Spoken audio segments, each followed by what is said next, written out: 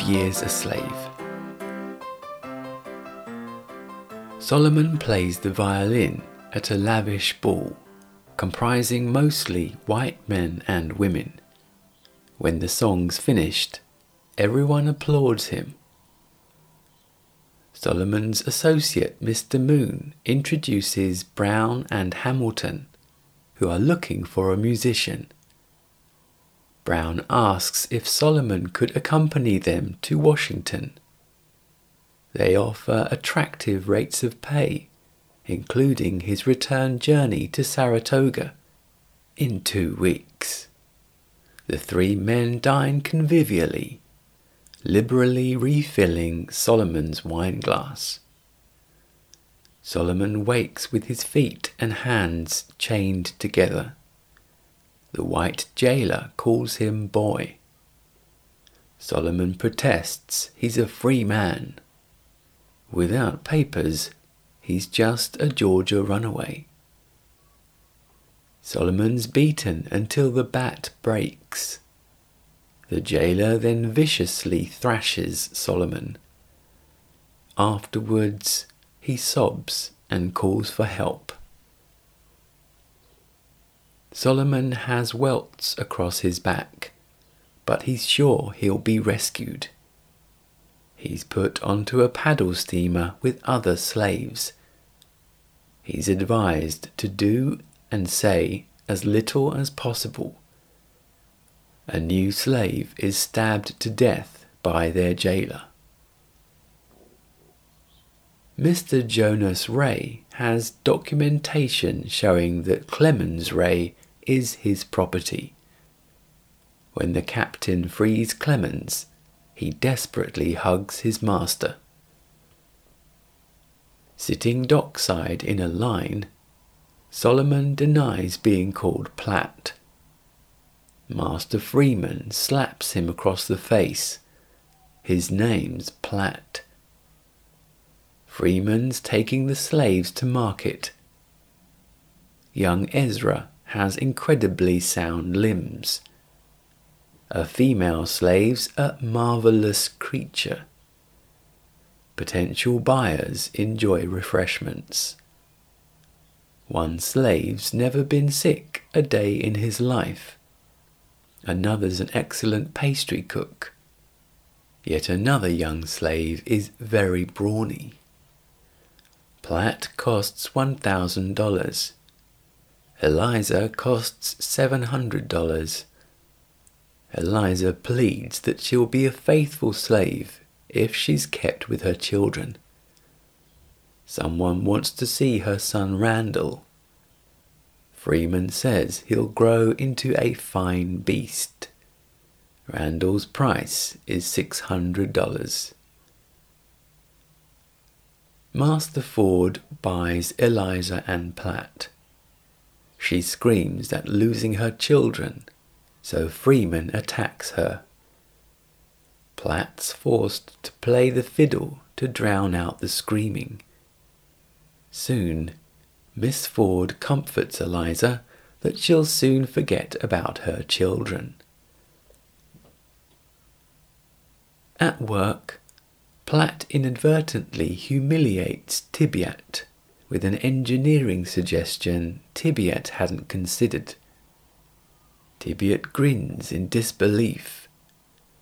Ford's impressed, though, allowing Platt to collect a team and try his idea. It works. Ford calls Platt a marvel, but Tibiat's seething. Eliza's loudly wailing. Platt says she should control herself. Eliza says their boss isn't concerned, and Platt luxuriates in his favour. Platt says he's waiting to escape. Tibiat criticizes Platt's joins. Platt defends his work. Tibiat calls him a brute and makes him get up at daybreak to procure nails from Overseer Chapin and attach clapboards. Later, Tibiet finds Platt hammering nails. He unfairly criticizes Platt again, who protests.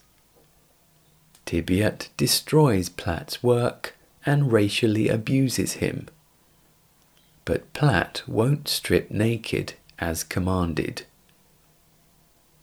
Tibiet and 2 others drag Platt to a tree and hang him by the neck. Chapin arrives and stops them. Ford holds the mortgage on Platt. Chapin chases the men off at gunpoint. Cruelly, Chapin leaves Platt strung up by the neck, tiptoeing delicately on the mud. Ford says Platt's not safe from Tibiet, so Ford's sold Platt to Edwin Epps. Epps prides himself on breaking slaves. Epps reads scripture. The slave that doesn't obey his lord, his master, will be beaten with many stripes. Epps translates this as 40, 100, 150 lashes. This is the final word of God. With Edward cracking his whip, the slaves toil in the cotton fields. Afterwards, their hauls are weighed. 240 pounds for Bob, 295 for James, 182 for Platt, 512 for Patsy. Epps calls her a gift from God. 138 pounds for Phoebe, who yesterday picked 145. Phoebe's made to step forward. 206 pounds for George. Yesterday he picked 229. George must step forward. Platt also. Those who stepped forward are whipped. Epps arrives home drunk. Miss Epps throws a glass bottle at Patsy's head, wanting the slave sold. Epps says she's excellent at picking cotton. Miss Epps leaves and Patsy's dragged away. Later, Platt's sent to Master Shaw's plantation to retrieve Patsy. Miss Shaw and Patsy are drinking tea.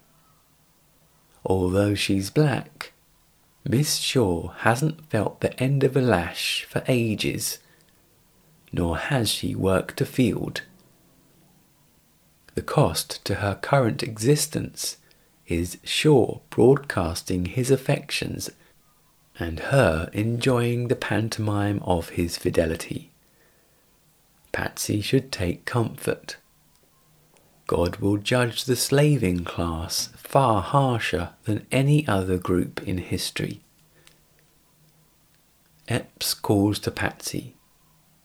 Platt whispers to her. Epps asks what Platt just told her. Platt denies everything. Epps starts chasing Platt with a knife. When Miss Epps learns Patsy's involved in the dispute, she calls Epps a no-account, filthy, godless heathen. That night, Epps rapes a silent Patsy, before slapping her across the face and throttling her. Everyone but Patsy gets a sample of Miss Epps' baking. She tells her husband Patsy gave her an insolent look. She thinks Epps should beat every foul thought from his slaves. Miss Epps then cuts Patsy's face, who screams and starts crying. Once they've eaten, they must dance again. Slave morale is again very low. Patsy wants Platt to mercifully drown her in the swamp. She has no comfort in her life. God is merciful, and he forgives merciful acts. She doesn't have the strength to do it herself. But Platt refuses. Epps' crop is infested with cottonworm. He blames his slaves and starts whipping them at random. The slaves are transferred to Judge Turner until Epps' crop returns. Turner sets up Platt with a gig playing the violin. He can keep whatever he earns. Platt etches the names of his family into the violin Ford gave him for his engineering skills. The blight passes, and a joyous Epps has his slaves back. He then accuses Platt of having manipulated Turner with slick slave ways, leaning on the head of another slave as he talks. Patsy now has a bloodshot eye.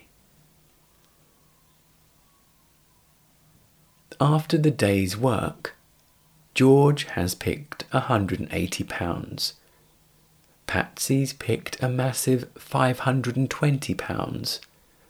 Platt's picked £160. White slave Armsby's picked £64.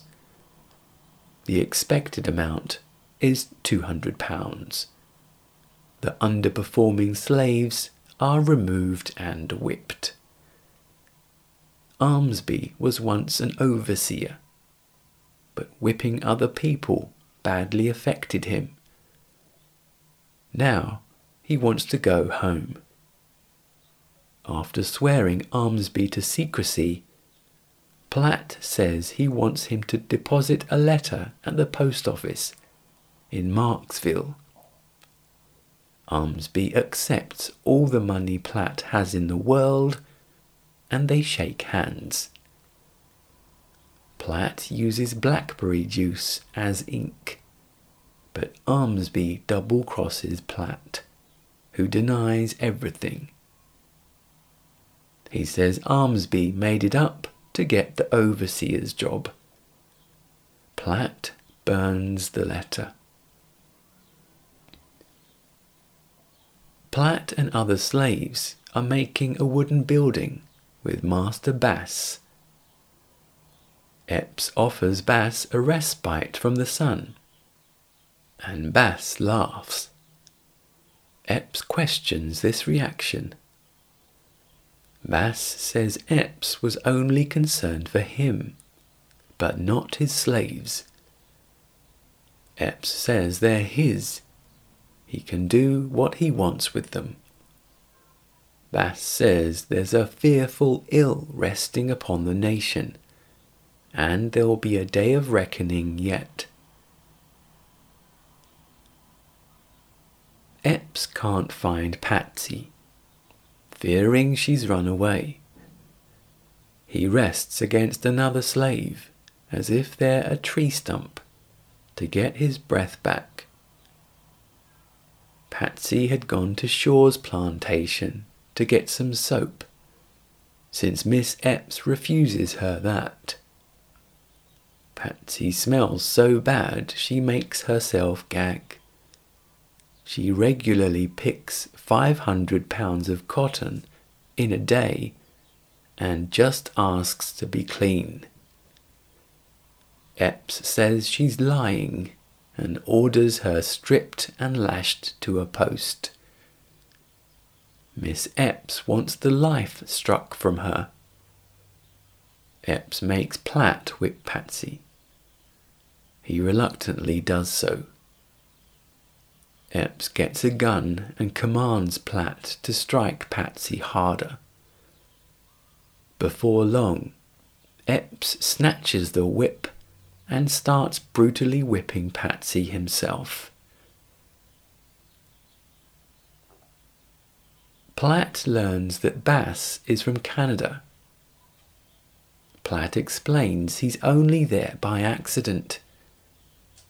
Bass is dumbfounded to learn of Platt's horrific experiences. Platt says it would be an unspeakable happiness for him to see his family again. Bass will write Platt's letter. Treach appears and Bass makes Platt pass him some shingles. When the sheriff arrives, Platt confirms his name's Platt. Mr. Parker received Bass's letter. Platt confirms his real name's Solomon Northup. He has a wife, Anne Hampton, and 2 children, Margaret and Alonzo. Epps protests that Platt's his slave. Parker threatens to bankrupt Epps in the courts if he continues. Patsy calls out and she and Solomon briefly embrace. Dressed in a suit again, Solomon meets his grown family. Margaret hugs Solomon, then introduces her husband and Solomon's grandson, Solomon Northup Staunton. Solomon begs Anne's forgiveness. She says there's nothing to forgive. Solomon Northup lost his case against the slave pen owner, James Birch. His kidnappers, Hamilton and Brown, also avoided prosecution. In 1853, Solomon became active in the abolitionist movement, lectured on slavery throughout the northeastern United States, and aided fugitive slaves on the Underground Railroad. Based on a true story. Starring Chiwetel Ejiofor, Michael Kenneth Williams, Michael Fassbender, rated 15, directed by Steve McQueen, released in the UK 2013, runtime 2 hours 14 minutes.